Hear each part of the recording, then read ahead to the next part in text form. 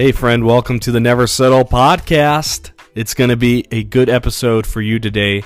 I just wanted to tell you that if you need anything by means of prayer, something practical, or just someone to talk to, you can always reach out to me at neversettleministries@gmail.com. That's neversettleministries@gmail.com. This is a crazy time, and I want you to know that God is in control. A lot of things have changed, but He has not changed. He is still good. He is still in control. He's still on the throne. He is still going to work everything out for good. And if you need anything, please reach out. All right, let's get to the episode. Today is going to be a really good day.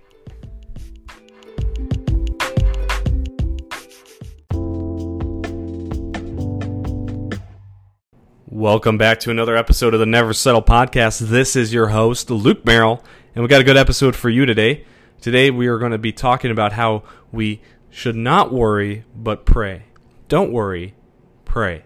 And this is a hard thing for me to live out. Let me just be a little honest with you. I think I did this topic on the Never Settle podcast before. And so I thought to myself, well, I don't really need to do this. And I remember, and in my own life, it's like, well, I know that. I've heard that scripture before, and we're going to look at it. And in fact, I'm going to use a new translation so it's fresh. I'm going to use the Passion Translation of Matthew chapter 6, where Jesus says, don't worry about your life. And, it's like, I know that. And so it's like so embedded in me. Like Jesus, and throughout the Bible, it says, do not be afraid. And Jesus here says, don't worry. But how often do I worry?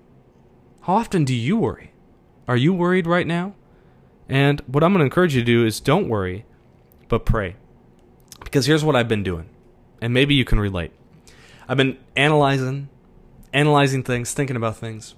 The media and online presence has been so toxic at times and just so overwhelming. Really, that's the better word. If it's in moderation, it doesn't have to be toxic.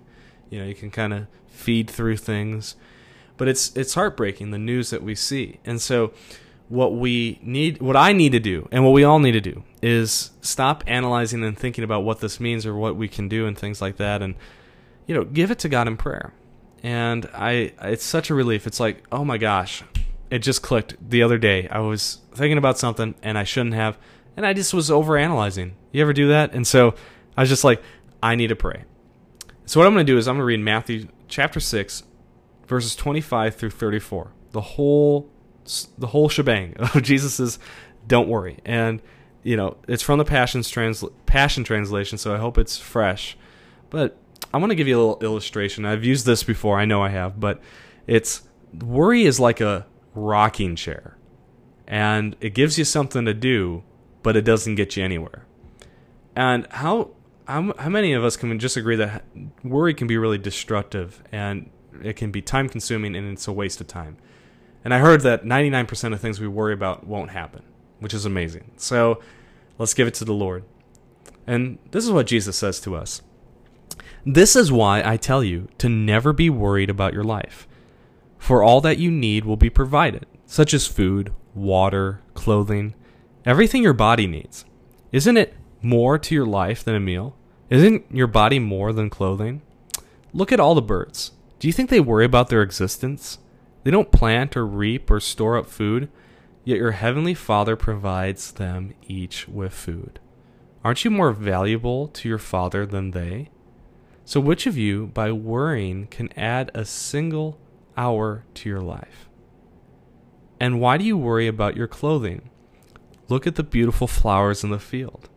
They don't work or toil, and yet even Solomon, in all his splendor, was robed in the beauty more than one of these. So if God has clothed the meadow with hay, which is here for a short while and dried up and burned, won't He provide for you the clothes that you need, even though you live with such little faith?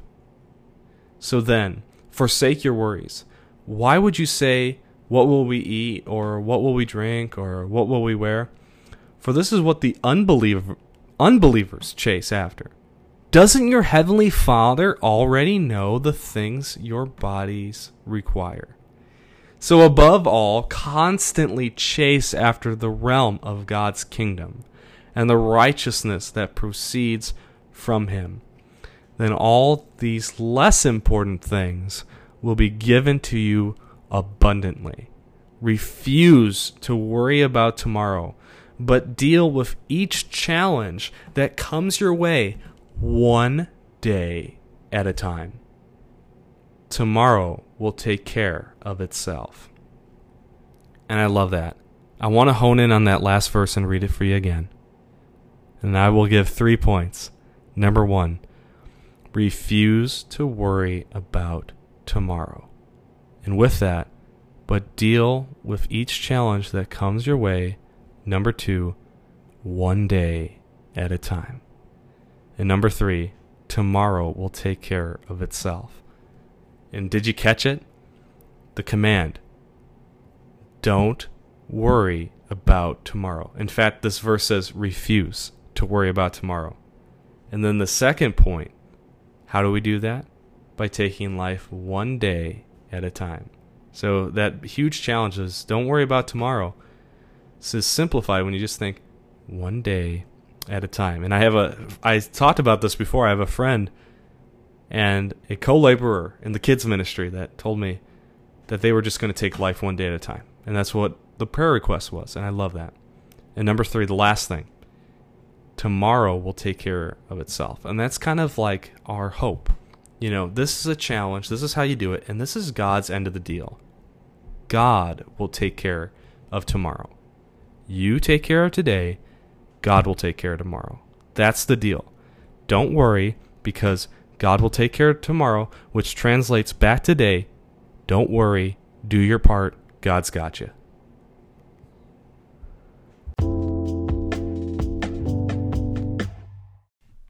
Hey, friend. You made it to the end of the episode. Woo! Good job. What I want you to do is share this on social media, whether that's Facebook or Instagram. Just tell someone about this podcast if you think it would encourage them. My goal is to see millions of people come to know Jesus in my lifetime, and that will be a teamwork effort with my friends and co-laborers with Christ, but also with the Holy Spirit. So if you feel led to share this, please do. Like it, comment what you think, let me know. I am always encouraged to hear of people that are blessed by what I share and what God's placed on my heart. So here we go. Here's the commission for the Never Settle podcast. I will never settle less than the best that God has for me. I will love openly and genuinely. I will be vulnerable and embrace my imperfections.